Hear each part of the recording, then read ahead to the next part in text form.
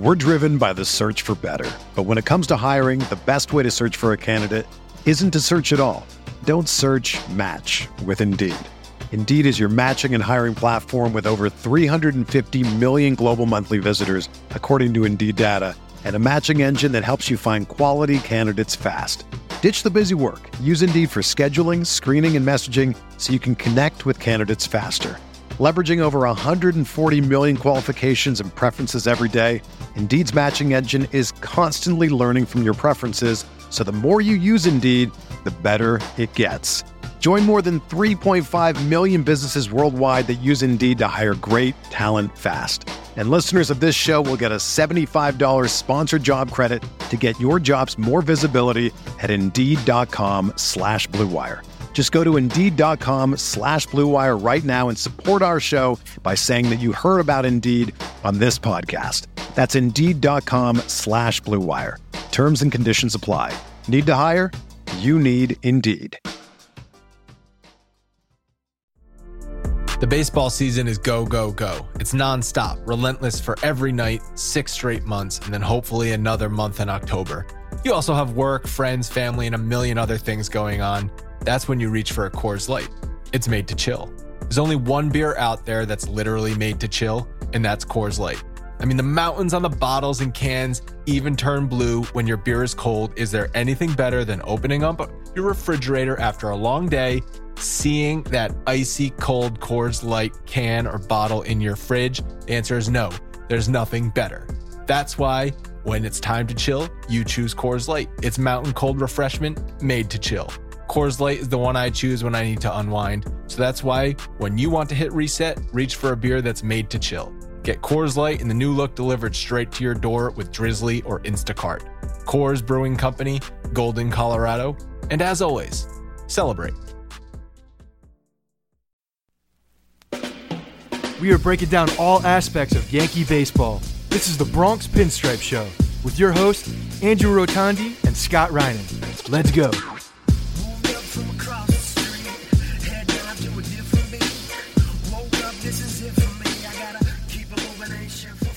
What's up, everyone? Welcome to the Bronx Pinstripe Show, episode 134. Today, Scott is unable to join. He's unable to record, so we have Rich Kaufman joining. Rich, it's been a long time since you've been on the podcast. I think it was 2015 trade deadline, if I go by my Skype call history.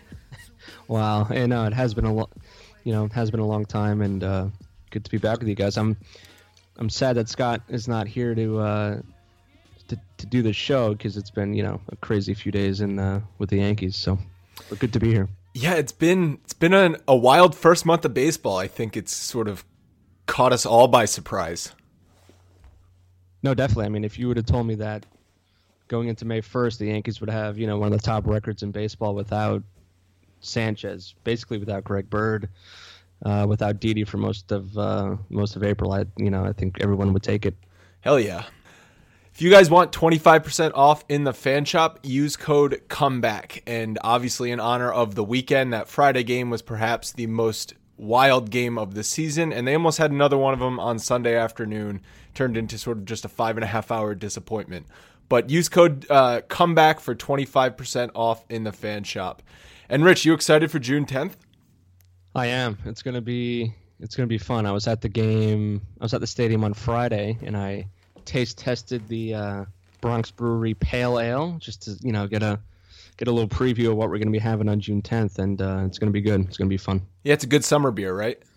It is very, very refreshing. Very nice taste. I like it. So you guys know the deal by now. For $64, you get not only a ticket to the game in sections 205 and 206, but you also get a 2-hour pregame party at Billy's with the beer provided by the Bronx Brewery, and it's going to be that banner ale that Rich just mentioned. So go to bronxpinstripes.com or any one of our social media websites, and you will see the link to go buy those tickets. We've already sold a bunch of them, so it's going to be an awesome gathering. Definitely looking forward to it. So, Rich, like you were saying, I mean, this first month of baseball has been extremely fun, more fun than I think any of us really thought. I think this might be my favorite Yankees team since that 2007 team, which obviously we remember having a huge disappointment in the bug game in Cleveland, and it sort of ended in disappointment, and it was kind of the end of an era because Joe Torre was fired after that. But that team was a lot of fun in the second half. They were never out of games, and that's the sense I'm getting from this team, kind of. Right. No, I agree. You look at this team, it's a bunch of different pieces coming together they're a really likable bunch of guys, I feel like. You got Torres, like, where the hell did this guy come from? You got Chase Headley having a good year. You got Austin Romine having a good year. So it's like a throwback to those teams where it seems like they all like each other and the fans are kind of connecting to them, which is good to see. They are tied for first in the division with Baltimore. They lead the AL in runs and home runs. I mean, the ball is just flying out of the ballpark. That's kind of a trend across all of baseball, but at least the Yankees are on the good side of the trend for a change. And when I was actually looking at it today, their playoff odds have gone up immensely. They weren't expected to make the playoffs, and they're still kind of not expected to make the playoffs because now, for instance, Fangraphs is projecting them for 86 wins, and at the beginning of the season, they were projecting them for 79, but that is still +7 from what we've seen after the first month. So I think at the very least what they've done is they've set themselves up for a fun season, which is exactly what we all wanted. Right. You look at last April, that month kind of killed them, you know. I think Joe Girardi said it a few times that cost them a shot at the playoffs. So to get off to a good start this year, that gives them, you know, such a big boost going into May. You know, it gives them a lot more room to work with, I guess, if that makes sense. So it's definitely good to get off to a good start, and they got to keep it going. And I mean, we've seen Toronto do the exact opposite, and they're probably burying their season at this point. Right, because if you look at the schedule, I mean, a lot of April has been against the AL East. So if you bury yourself early, I mean, you don't get these games back against the division. So you can't win the division in April, but you can certainly, push yourself out of the race. Well, as we know, as the cliche goes, these games count for just as much as the ones in September. Right. You mentioned it sort of in the open, but the Yankees did it without Sanchez, without Didi pretty much, without any production from first base. I mean, I may have jinxed Greg Bird because I was predicting MVP level numbers from him at the end of spring training after we were down there in Tampa, and I saw him smack balls all over the park. But, I mean, he's been completely absent. Chris Carter, and we got a bunch of mailbags on Chris Carter complaining about him. We'll get to those a little bit. But those are three huge positions that we were counting on, and they haven't done anything, and the Yankees are still winning. Yeah, it's scary thinking about what could possibly happen with this team when you get Sanchez back. You finally, hopefully Bird can show something at some point, but when all these guys kind of get back and get into a groove, it's scary what this offense can do when it's this good right now. But also, guys like Torres, guys like Romine have been excellent. They haven't been, though, what Didi and what Sanchez we hope will be. Right. No, they've been good stopgap players. They've probably even been better than anybody thought they could be. I think at one point Torres, he was tied for the team lead with 13 RBIs, which is just, who would have thought that? And he has a 4-hit game or a 5-hit game this year. It's crazy what he's done. He's fun. He's a fun player. But I was kind of getting annoyed when people were legitimately saying, "What are we going to do with Torres when Didi comes back?" I mean, let's not get crazy here. Yeah. I mentioned I was at the game Friday, and when they were down 9-1, and it was Didi's first game back, you're like, the pessimistic Yankee fan in me was like, "Oh, he messed up the mojo." Like. Torres is like the mascot on this team. Everyone loves him, and now he's on the bench. But Didi stepped in, and but no, Torres, I think he's better suited to be like a role player because now he can play short, he can play third, he can play second. He's more versatile now than I think he was before. We also, I think he'd get exposed if he was a full-time player. I mean, I don't know that, and maybe he is better than we all think, but I think he's pretty well suited for that utility role. And I'm happy that Didi has come back and looked like he's in midseason form. And it's crazy how good he's looked. And he had that game-tying single on Sunday. Are you surprised with how good he looks? So after being out for a month, I mean, you'd figure there would be at least a little bit of rust, but it doesn't seem like there is. No, I am surprised. I mean, you usually see with these guys when they come back after they've been out for a month that it takes them a while to get back into the swing of things. But he's hit the ground running, and it's been great. He had 3 hits on Sunday. So I think he's batting exactly. I think he's 6 for 12 since returning, so exactly 500. Yeah, no, it's impressive, especially with the shoulder injury. For him to swing the bat like that, it's a bonus for him to come back like that right now. He and his arm at shortstop is ridiculous. I mean, it's a night and day between him and Torres' arm. Oh, it's insane. I mean, Torres gets the ball there. He doesn't lollipop it, but you do see such a difference with Didi. He throws lasers over to first. I'm excited for Didi's season. I think that it's going to be tough now missing a month of baseball, but I honestly thought he had a chance to be one of the shortstops represented in the All-Star game. Yeah, no, he barely missed that last year on the All-Star game, and I thought the same thing for this year. He's gotten better each year, which is what you want to see. So that month off hurt him, but it's good to see him back. I always think he followed up Derek Jeter, which might be the most impossible person to follow up in New York City. So he's outdone all of our expectations for him when they traded. What was it, Shane Green? Shane Green for Didi? Green. Yeah. You remember when people were outraged that they traded Shane Green? Yeah.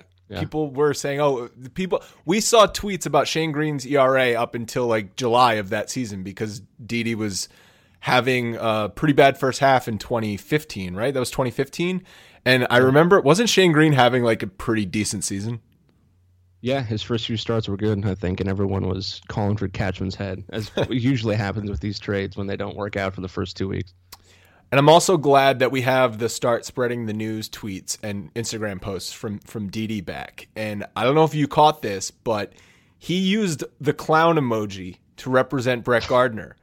Now, I really want to get to the bottom of this because is Brett Gardner the clubhouse clown? Or I thought maybe on second guessing, I was thinking maybe that because that clown is bald, that's why he's using it to represent Gardner. Yeah, when you look at Gardner, you really don't think of him being a clown. No, he's more of a serious kind of guy. But I did see that tweet, and it was funny. Because he uses the Judge emoji for Aaron Judge, obviously, which is good, which is clever. But it might just be because he's bald. All right, I want to take a minute to tell you guys about HelloFresh. HelloFresh is a meal kit delivery service that focuses on the whole experience of cooking, making it a fun process and not just about the final plate. Each week, HelloFresh creates a new and delicious recipe with step-by-step instructions designed to take about 30 minutes to make from everyone from a novice cook to experienced cooks. They deliver food right to your doorstep in a recyclable, insulated box for free.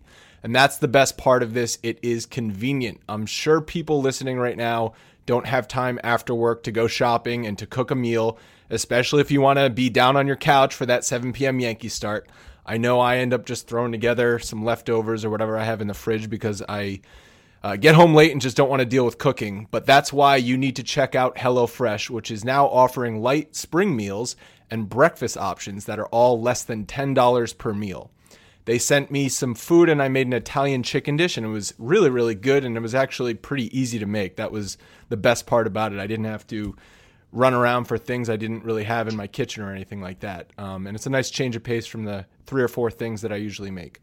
So for $30 off your first week of HelloFresh, go to HelloFresh.com and enter promo code Pinstripes30. Again, $30 off. That's a good deal. Use promo code Pinstripes30. There are no spaces in that promo code. Rich, Aaron Judge has been the story so far for the Yankees, and I hope people aren't sick of hearing about Aaron Judge because Scott and I have pretty much led with him on every podcast, and for good reason. I mean, leading the team, leading the AL in home runs with 10. I saw the stat today on the broadcast that he has 1.8 WAR, and that's good for 6th in the American League. So according to Sabermetrics, I mean, he's right up there with guys like Bryce Harper and Mike Trout. He's also got a 217 WRC plus. I don't know if you're familiar with WRC plus, but it's basically how many runs you're creating. So, I mean, he is just blowing away all expectations. Yeah, I mean, I can't tell you how excited I am about Judge. To have a homegrown guy like this with his, the idea that he could be a superstar. I think we saw it with Gary Sanchez, but he's been out now. But to have Judge do what he's doing, it makes everyone excited for the future. Here's the thing, though. So like you just said, we saw it with Gary Sanchez. He had a month like this last August. We saw it with Trevor Story last April, had 10 home runs, and he kind of disappeared. Are you slightly worried that Judge is going to not disappear, but, I mean, there's no way he can keep this pace up. I mean, it's just unrealistic to expect from a rookie. Yeah, he's not going to hit 50 home runs. He's actually on pace for 74. Yeah, 74. Which you might notice is one more than Bonds' 73. Right. All right, so we could get a new home run king maybe, but no, I agree. It's not sustainable. But what you're seeing is, see what I look at? I look at his at-bats from last year and how different his at-bats are this year. He's taking pitches that he wasn't taking last year. Yeah. It's the sliders away, the fastballs just off the plate. He's letting those go, which is impressive because he's improving. He swung at, I mean, every slider and curve off the plate away from him, he swung at last year. Like every single one. Oh, yeah. It was like Alfonso Soriano, 2003. Yeah. 2 strikes, you know it's coming, swing and miss, going back to the dugout. I mean, that's what he did last year. He struck out in half of his at-bats. This year, he's more selective. He's swinging at the pitches he wants to swing at, not what the pitcher wants him to swing at.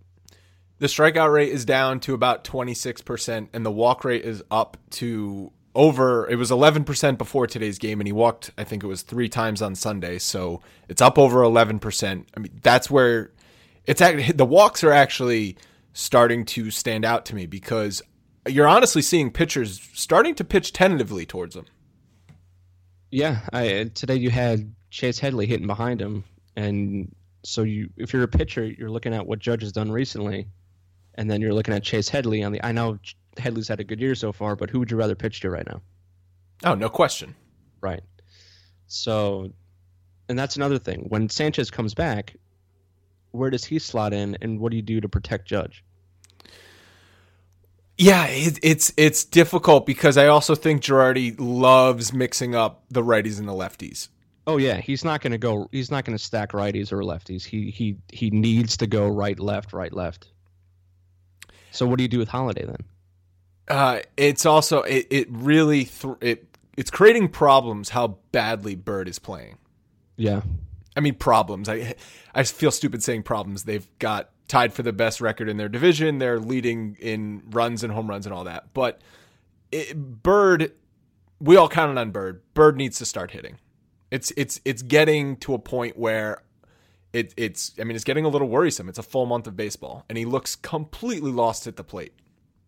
Yeah, he's either fouling a pitch back that he should hit, he's striking out, he's walking, or he's getting hit by a pitch. That's the only outcomes he's giving you right now. So it's at some point, I know Cashman was asked on Sunday if he would think about sending him down, and he said no way. Like there's no way that they're gonna demote him at this point.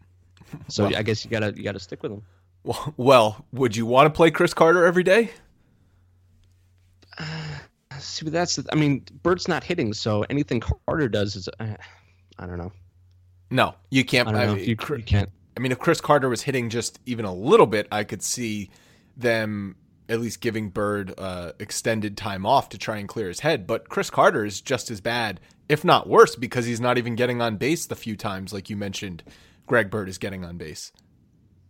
Right. So against lefties, would you start Greg Bird just to get him as many at-bats as possible? Yeah, I think so. I think the only way he's going to start hitting is, stupid, but the only way he's going to break out of this is if he's playing. And having him sit every 2 or 3 days or 4 days, depending on when they face a lefty. Like today, Wade Miley. Like, is Wade Miley really somebody that you're afraid to stick Greg Bird up there against? Right. So I understand he sat against Chris Sale. I mean, Chris Sale might be the nastiest left-handed pitcher since Randy Johnson, but Wade Miley sucks. Like, we don't need to sit him against Wade Miley. Right, and at the same time, Bird is still developing. I mean, he has, half a season under his belt in the major leagues, so you want him to face as many lefties as possible so he can get accustomed to facing them if you want him to be a full-time player down the road. So the whole platoon thing doesn't make sense to me, but it's Girardi, so. I remember Paul O'Neill talking about why he had the reputation of that he couldn't hit lefties. It was because in Cincinnati, he never played against lefties. It wasn't that he couldn't hit lefties, it's just he never played against lefties. So then he got that reputation, then he came over to the Yankees, and they stuck him in there every day, and obviously he could start hitting lefties. I mean, he won the batting title in whenever it was, 1994 or 1993. So right, look at Didi. He can hit lefties now because he played against. Wasn't there an idea that he was going to platoon with Brendan Ryan or something? Oh yeah, I'm sure there was. That Brendan Ryan was going to play against lefties, but if you look at Didi's numbers against lefties, he can hit them now because he's seen them. So I think that's what Bird needs to do as well. He had the highest batting average. Didi had the highest batting average against left-handed pitchers last year of anybody. It was like 340. It was, much higher than his average against righties. His average against righties was pretty good too. I think it was like 275 or something like that. But he hit 340 against lefties. Yeah, no, it's impressive, and like I said, Bird needs to play every day if he wants to get out of this funky zone. Yeah, and I think most people are sick and tired of seeing Chris Carter. I want to get back to Judge though for a second. He had those two shots on Friday night. You were at the game. One of them was 119 miles an hour off the bat, and it went like 45 feet off the ground. My dad texted me that it was a Dave Winfield shot. He loves calling them Dave Winfield shots. Like in the 80s, that was his favorite thing, that Winfield would hit these rising line drives, and he says that Judge reminds him of him. But what was it like in the stadium for those two shots? Because those are two home runs that, he can hit those majestic high ones, but those line shots are just ridiculous. Yeah, it's almost as like he hits them and they're still going up when they go over the fence. Like they just keep rising. There are no doubters off the bat, and the crowd anticipates it. So what he's doing right now, I know they've said it 1,000 times, but he is must watch. Like, you stop what you're doing when he comes up to the plate, because you never know. He might hit one 500 feet, and you want to see it. I think we're going to see one 500 feet this year. Oh, yeah. Manny Machado hit one, 470? Yeah, that thing was over the restaurant in center field. Yeah, Judge can hit one over. He can hit one onto that new MasterCard batters, whatever the hell it is, in center field. How are the new digs at Yankee Stadium? They're nice. I didn't think I would like them, just because I like anything that reminds me of the old stadium. Right. Well, it was about time they got rid of those obstructed view bleachers. That was ridiculous. Oh, that was horrible. I don't know why they did that to begin with, but no, they're nice. People are going to like it for sure. 10 of Judge's 23 hits have gone for home runs. That's ridiculous. That's like 40%, 45%. Does it worry you at all that just like this is not sustainable and he's going to go through maybe an extended slump, or pitchers are going to adjust, or whatever it may be? Yeah, like you said, he's on pace for 74 home runs. That's not possible. He's got to sprinkle in some extra, some doubles, singles. He did that. He did that on Sunday, which was good to see. But yeah, I think he is relying on the home run too much. Well, is he relying on it, or is that just? He makes contact and the ball goes. I think it was David Cohn on Friday who said, in that second home run, that's a double for 99% of players, except his ball went over the fence because he's a freak. Yeah, that's true. Maybe he's just a freak. He's just a player we haven't seen before. Yeah. Which is true. You look at his size, he's probably the biggest position player to ever play. So maybe he's just doing stuff we haven't seen before. But, the reputation on him in the minors was that he wasn't a home run hitter, that he was more of a line drive type of guy, but I guess neither was Gary Sanchez. Right, that's true. So the Yankees completed the short 2-game sweep against Boston. Tanaka versus Sale was the pitching matchup everyone wanted to see. you know my opinion on Tanaka, that I don't think he is a quote-unquote ace. Everyone who's listening probably knows my opinion on him. But that might have been his best performance as a Yankee so far.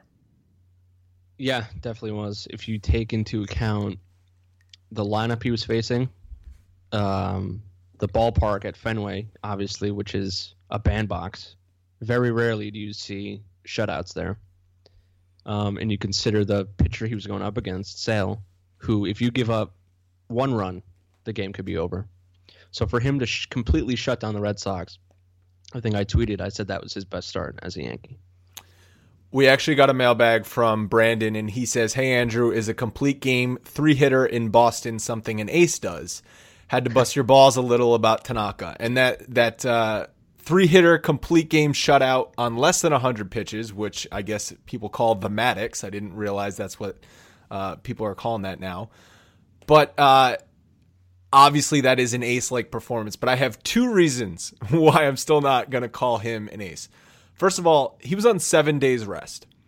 And we know that Tanaka does better when he has the longer rest. I mean, that's how it was in Japan. It was 6 days rest in Japan, and he just clearly performs better when he has that extra rest.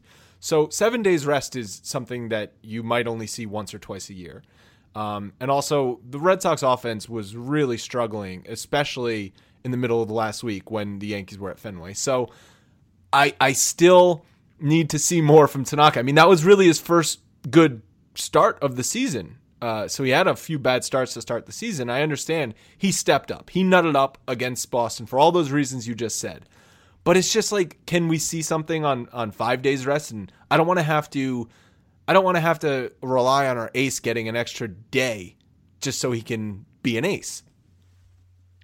Right. Yeah, I think I'm leaning towards agreeing with you that he's not an ace. I know a lot of people disagree. But the thing I go back to is that wild card game, which against the Astros in 2015, where he goes 5 innings. Like, dude, you got to give me more than that. Yeah, but the counter argument that people will give you is that the Yankees scored 0 runs that game, right? Didn't they score 0 or 1? I don't even remember. Yeah, well, Keuchel shut them down, but still, like an ace. I don't know. I don't get he's a different kind of pitcher than the other aces in the league, I feel like, and that's what people argue about. So people insist on calling team's best pitcher their ace. Just because you have a number 1 pitcher or your best pitcher doesn't make him an ace. I reserve that label for someone like Clayton Kershaw or Madison Bumgarner, who I know is not this year, but or John Lester, like we saw in the playoffs last year. Those types of pitchers are aces. There's only like maybe 5 or 6 of them in the league. Every team has a number 1. That doesn't make him an ace in my book. Right. Now I see where you're coming from. So he's the Yankees' ace. Yes. Yeah. I mean, okay, right. Sure. Right. He's an ace on this particular team. Yes. And I've never said he's a bad pitcher. I mean, that would be stupid. I'd be an idiot if I said that. Yes, he's a great pitcher. And he is the Yankees' best pitcher. Although Severino this year is maybe giving him a little run for his money, but I think Severino has ace potential because of the stuff. Right. I was gonna ask, do you think he is better suited to being called an ace because he throws 98 miles an hour? I mean, and that's just what we associate, a power pitcher. Roger Clemens is an ace. Syndergaard he got hurt, but guys like that, those are true aces. Yeah, I think you need to be able to shut a team down in October by striking people out. Don't let the ball in play. Don't even let it up to your fielders. Just do all the work. Those are aces. Right. And Tanaka didn't have that many strikeouts against the Red Sox. No, I think he had 4. 3 or 4. Yeah. I mean, but it was a great performance. It was a Maddox-like performance. We saw that from Maddox a billion times where there would be like 40 dribblers to the second baseman, and you're like, what the hell is going on? So right. And I think the hype that surrounded Tanaka before he came over here, we heard about he pitched in back-to-back days over there to win the championship in Japan, and it was almost like an urban legend with this guy. And that when he came over here, he didn't. It's not that he hasn't lived. I don't know. He hasn't lived up to the hype, I guess. Has any Japanese pitcher ever lived up to the hype? I mean, Daisuke Matsuzaka came over here like he was the second coming, and he was mediocre at best. Yu Darvish has been pretty. He's been pretty good, but didn't he have Tommy John surgery? Yeah. And he's in Texas where nobody cares. Right. No one follows. Right. I mean, Arabu was a complete disaster. Hideo Nomo was great, but I don't think he was ever considered the best pitcher on any team he was on. Keigawa. Can't forget about Igawa. Cannot forget about Igawa. Banked $40 million. So, I mean, it was an ace-like performance, and it was something that the Yankees, I'm not going to say desperately needed, but it was amazing to see at Fenway Park. There's nothing I love better than shutting down the Red Sox at Fenway Park, which always seems like you're right around the corner from disaster. And we saw that with Chapman the night before, which Scott and I have already talked about this, but I was thinking that imagine Chapman gives up that home run or blows that game, and then the Yankees got to go face Chris Sale, who struck out 10 batters in his last 4 or 5 outings. I mean, the dude is filthy. They're not scoring for Chris Sale, so his record looks terrible, but his stats are unbelievable. Yeah, like I said before, the pessimistic Yankee fan in me, this start has been so good for this team that I've been waiting for the other shoe to drop. Mm-hmm. I've been waiting for the 6-game losing streak, and I was ready for it to begin with Chapman on, what was it, Wednesday? Yep. I was ready for him to blow it, but he didn't. If he did, I would have just assumed they were going to go on the street. They were going to get back to 500, and then this whole big start would have been to waste. But Tanaka came through. What do you think was up with Chapman that night? I mean, he was throwing 96, which is off for him. Yeah, that was strange. It was concerning when he grabbed. It was the outside of his elbow, which is good. I guess the inside, that's more, Tommy John area. I don't know. That was strange.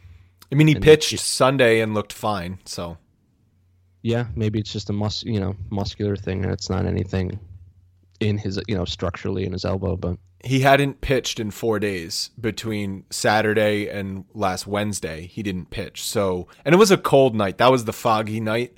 Right. It was like 40 degrees in Boston. It was disgusting. So, I mean, it's just not prime conditions, especially when you haven't thrown in 4 days. Mm-hmm. And he threw 40 pitches. So yeah, maybe it was just muscle tightening or something. I don't know. I just have flashbacks to how he was used in the playoffs last year. Yeah, you hope all the innings aren't adding up, and I mean the guy is a freak. He throws 101 miles an hour, and he manages to stay healthy. It's crazy. Knock on wood. All right, the game of the year, Friday, 14-11, extra inning walk off. You stayed for the whole thing, right? You didn't bail? No, did not bail. How many people would you say bailed?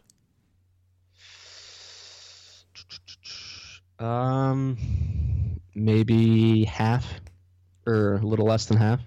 It looked still decently crowded when Ellsbury hit the grand slam. And I feel like if you're there for the grand slam, you're going to stay to the end. Like, I understand leaving it 9-1, but when it's 11 to, would that make it 11-8 after Ellsbury's slam? Yep. Like, you're sticking around. Yeah, now a lot of people left after the top of the 8th. When they didn't. Was Ellsbury's grand slam? I forget. Earlier in the game, because right. I remember it was Trumbo hit the grand slam, and then I was kind of flipping back and forth to some NBA playoffs, and then I was following on my phone, and I saw Ellsbury hit the grand slam, and that got me interested again. And I thought it was going to be a classic Yankees tease, right? Like, how many times have we seen that before? Yeah. No, I was expecting them to get close, like they did in Pittsburgh in that final game where they had a chance to win it at the end and couldn't. But no, people left around the 8th inning. A lot of Orioles fans left too, which I was just I wanted to see them suffer through their loss, but I mean, that's weak. You got to stay for the whole game. No, Zach Britton is huge for the Orioles. And it's another reason why the Yankees were able to come back Sunday. Oh, definitely. If Britton's in that game, he's as automatic as they come. He's not coughing up that lead. You know what it reminded me of? I don't know if you remember a game against Texas where Posada hit a walk-off home run at Yankee Stadium, but the Yankees were down huge in that game too. I don't even remember what season this was. It might have been 2007. Like I said, that team was always coming back in 2007 because I am positive that Mark Teixeira was on the Rangers. But I don't remember exactly what year, but they had a huge comeback and then a rally and a walk-off by Posada. It kind of reminded me of that game where, for whatever reason, that game was not over. And you just kind of had a feeling after Ellsbury hit that grand slam. It was like, just get somebody as the tying run. Happened to be Castro with the one knee finish. I mean, that might be the picture of the year. Yeah. Yeah, it was Reggie Jackson, down on one knee. It was a no-doubter off the bat, too, which is when you're in the stands, it's fun to see.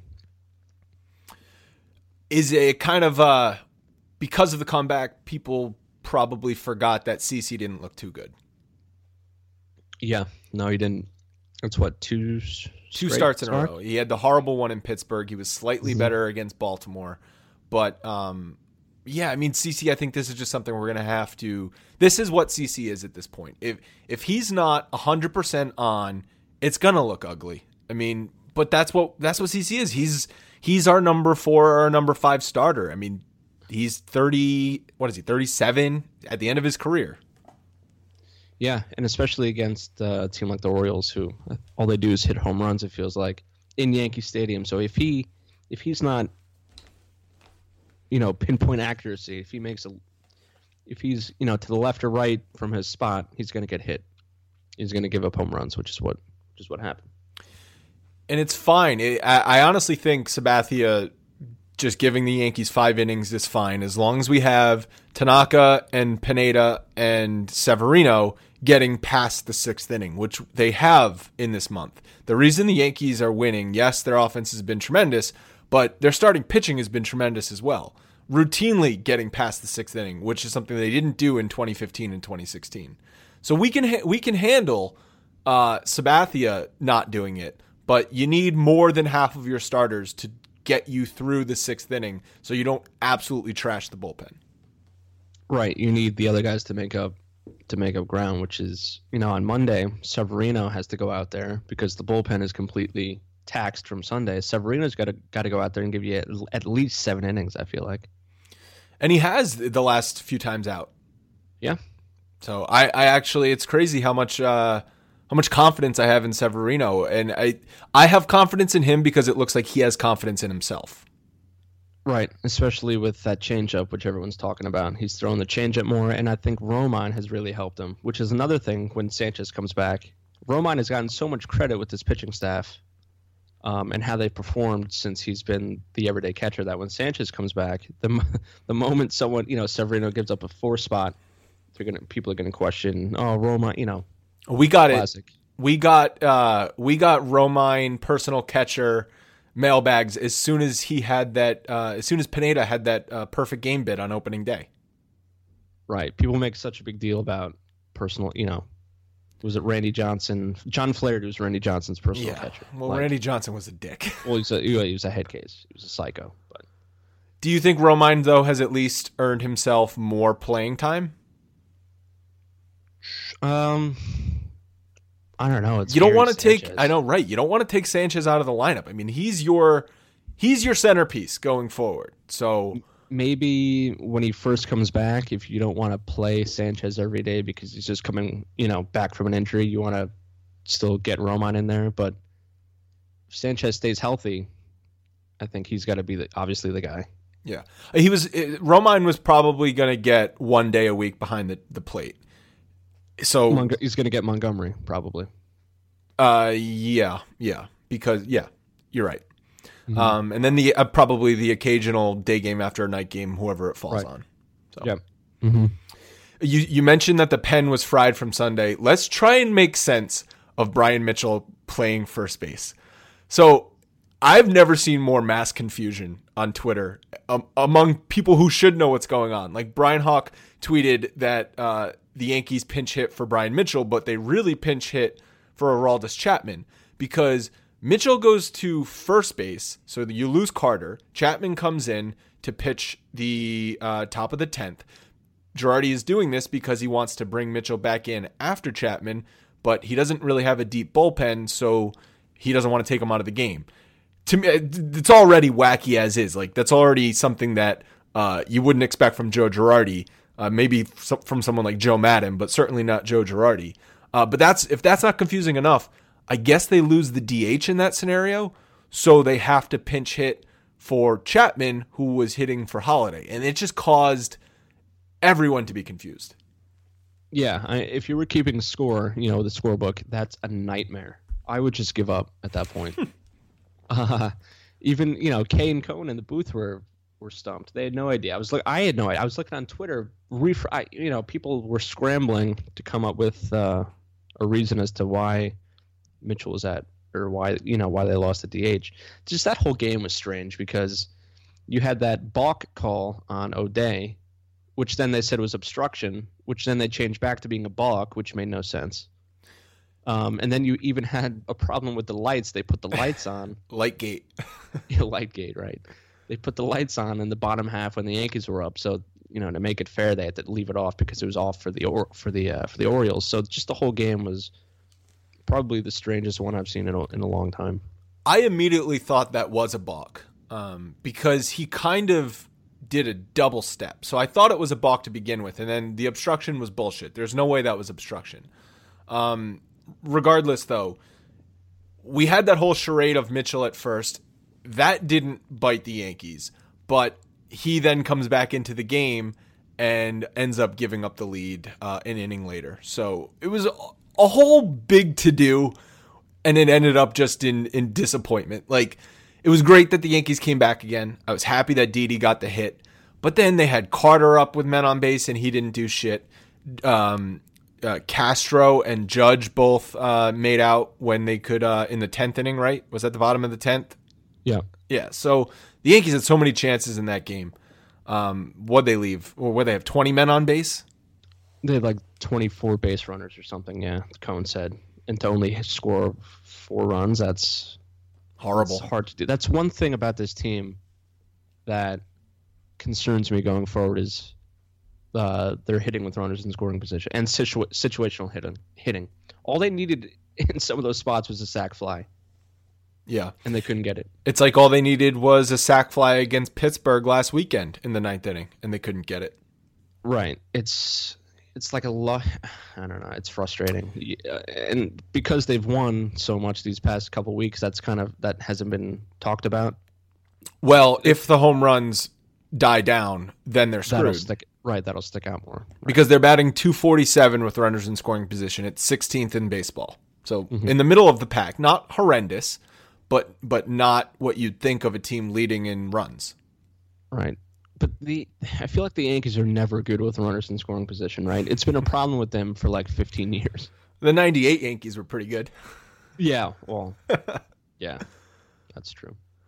No, I know what you're saying, though. I still think, though, this offense has more versatility and can score runs in more ways than the last couple years where you had guys like A-Rod and Teixeira and McCann and Beltran clogging the bases where if you didn't have a 3-run homer, you weren't scoring any runs.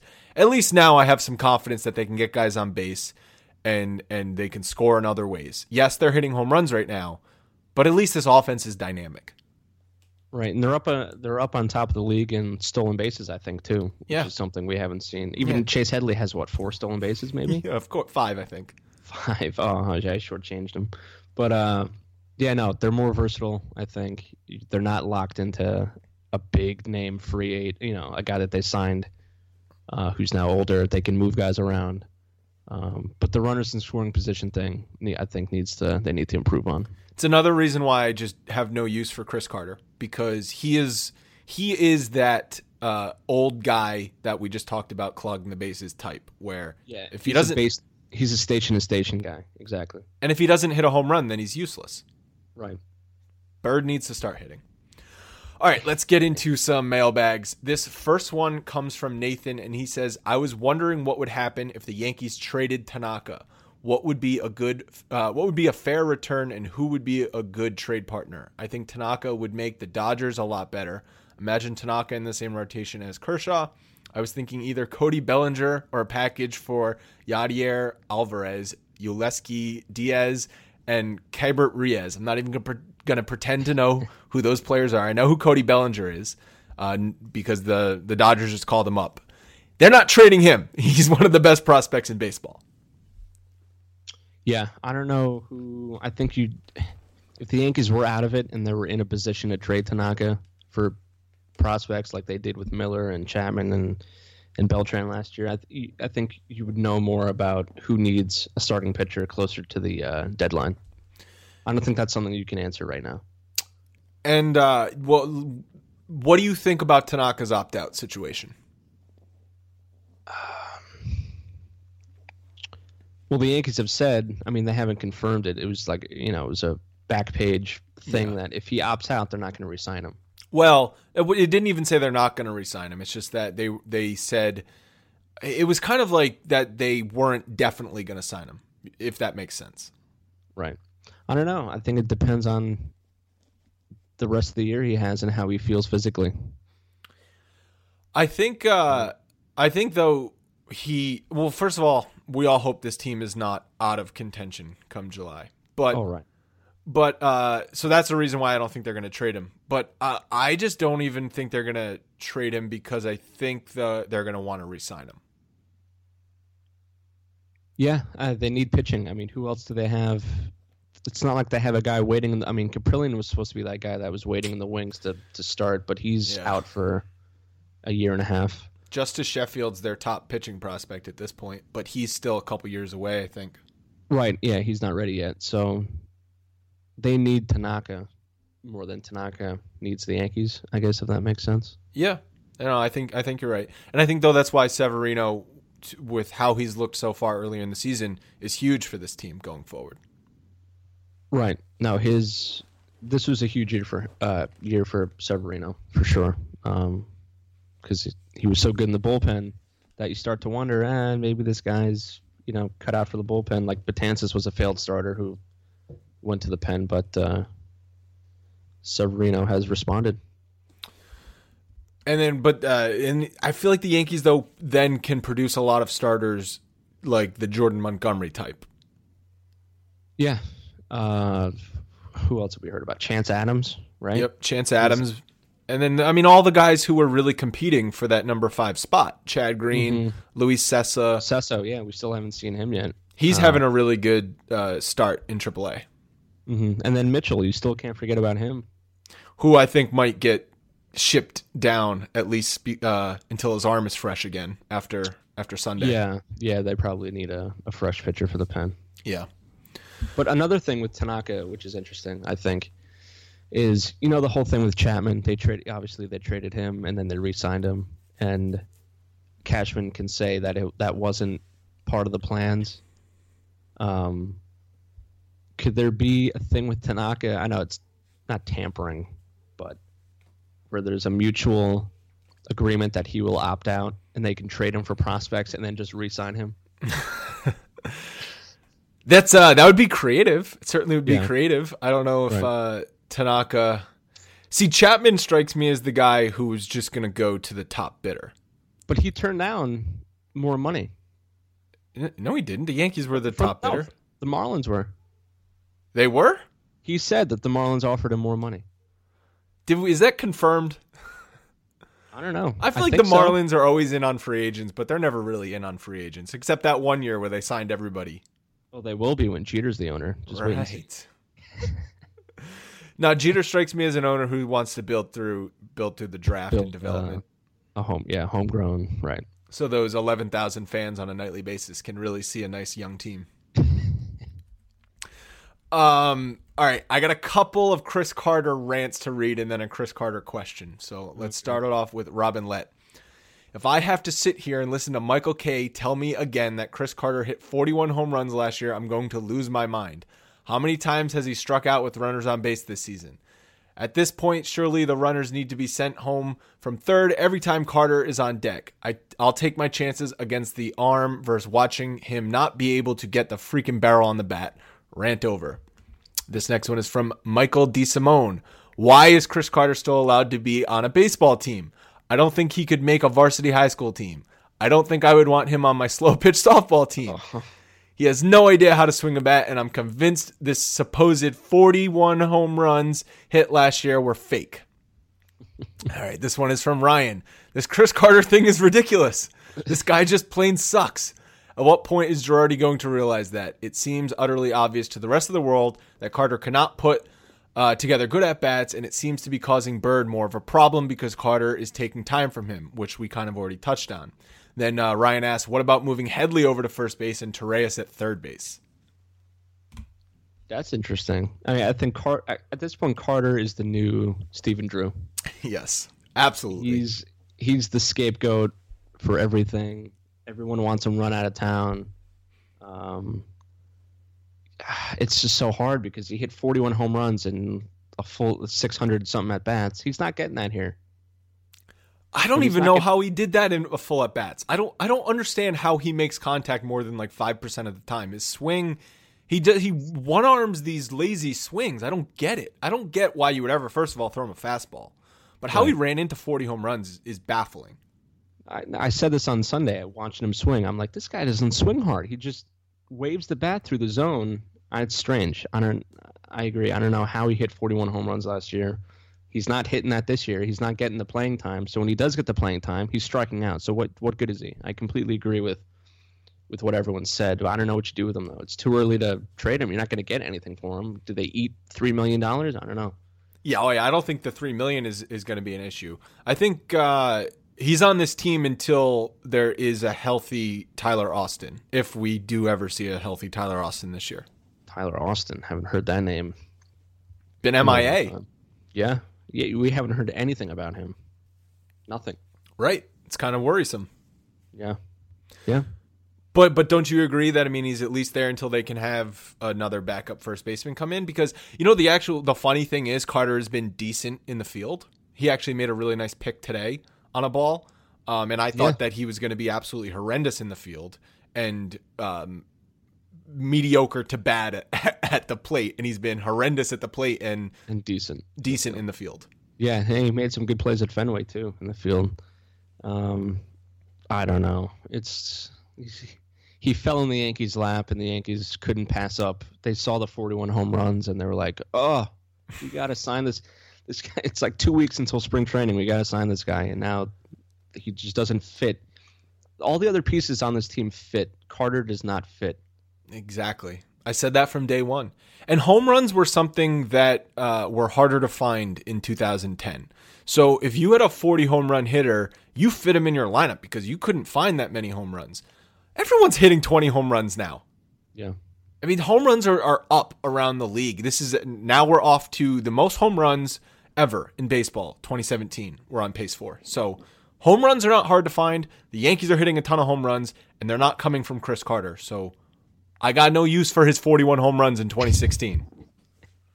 And how about the Brewers letting him go and they get Eric Thames? Yeah, what did he do in Korea? I don't know. It's not legal. That's all I know. Yeah. I know he's been, didn't he say he's been tested already like 2 or 3 times?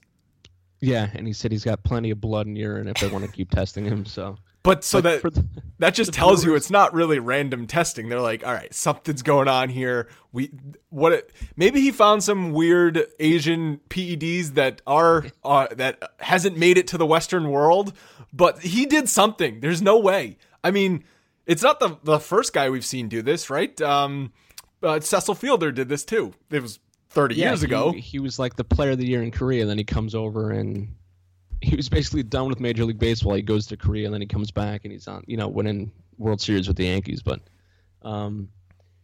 that's just crazy. The Brewers let Carter go, hit 41 home runs, and now they got this guy who's better than Carter and hitting. He's the league leader in home runs. It's crazy. It's wild. So, what do you think about Ryan's question, though, moving Headley to first base and Torreyes to third base? And let's play a scenario where It's June 1st. We're at May 1st now. It's June 1st, and Bird is still hitting like 130. It makes sense. Headley's played there in the past. He could definitely do it. That could be a good way to. I mean, if you're gonna give Holiday a day off, you could DH. I know Carter is not a fan favorite, but you can DH Carter. You can give Bird a day off. You can move Headley to first and Torres at third. So I could see it happening, but as long as Carter is on this team, Girardi's going to give him at bats because they just love the potential that he has, that he could put a ball over the fence at any at bat. So, And I guess if all else fails, we can just have Brian Mitchell be our first baseman. Right. All right, final mailbag question is a Twitter question from @BigWenky. He says, can you address fans starting the wave with bases loaded and Ellsbury up? Gotta agree with Noah Syndergaard on this one. Ban the wave. You were in the stadium. Did you participate in the wave? Absolutely not. This is the one thing I hate the most, especially at the new Yankee Stadium, is the wave.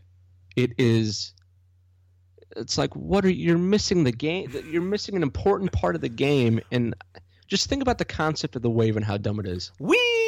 Put my hands up! Whee! And people are so amazed. Oh, look at it go around the whole who cares? What is the fascination with it? I don't get. It's so amateur that I refuse to take part in it. Refuse. I almost make a point whenever a wave is going by to like really sit down and like make it known I'm sitting down and get as many people around me to sit down. Right, and look annoyed that people are doing it. It's awful. It's the worst. Yeah, it's one of those. I feel like there's a few annoying things at Yankee Stadium, and maybe about the new Yankee Stadium that it's not the same. No, it's not. It's completely different. I mean, I can get into that in a whole nother. Yeah, I can go an hour talking about that, but it's awful. The wave is terrible. Syndergaard is right. Should be banned. Even the bleachers are doing it. The right field bleachers are doing it now at the stadium. That never happened. Bald Vinny's not there anymore to lead them. The band police, the wave police. That's right. Yeah. If on June 10th, we can promise sections 205 and 206 will not be participating in any wave. No, and if you do the wave, you're getting ejected from the building. So. But at least now we have entire sections to kill it. Right. We can stop it in its tracks. That's true.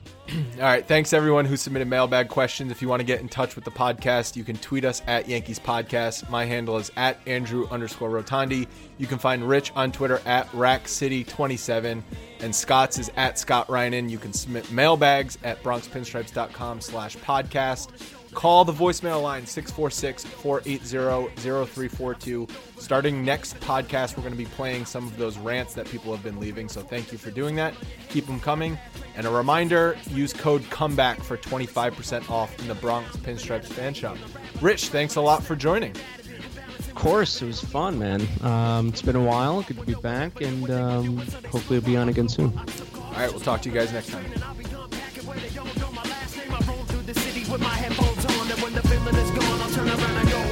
Hey guys, thanks for listening to the Bronx Pinstripe Show. Make sure you find us on iTunes and subscribe so you can get all new episodes directly onto your phone. If you do like the show, we'd love for you to take a minute and give us a 5-star rating and review in iTunes. It really helps us out and allows us to create more shows. We're on Twitter at Bronx Pinstripes and the same on Facebook. You can always find us there talking Yankee baseball. Thanks again, guys, for your support. Really appreciate it, and go Yankees.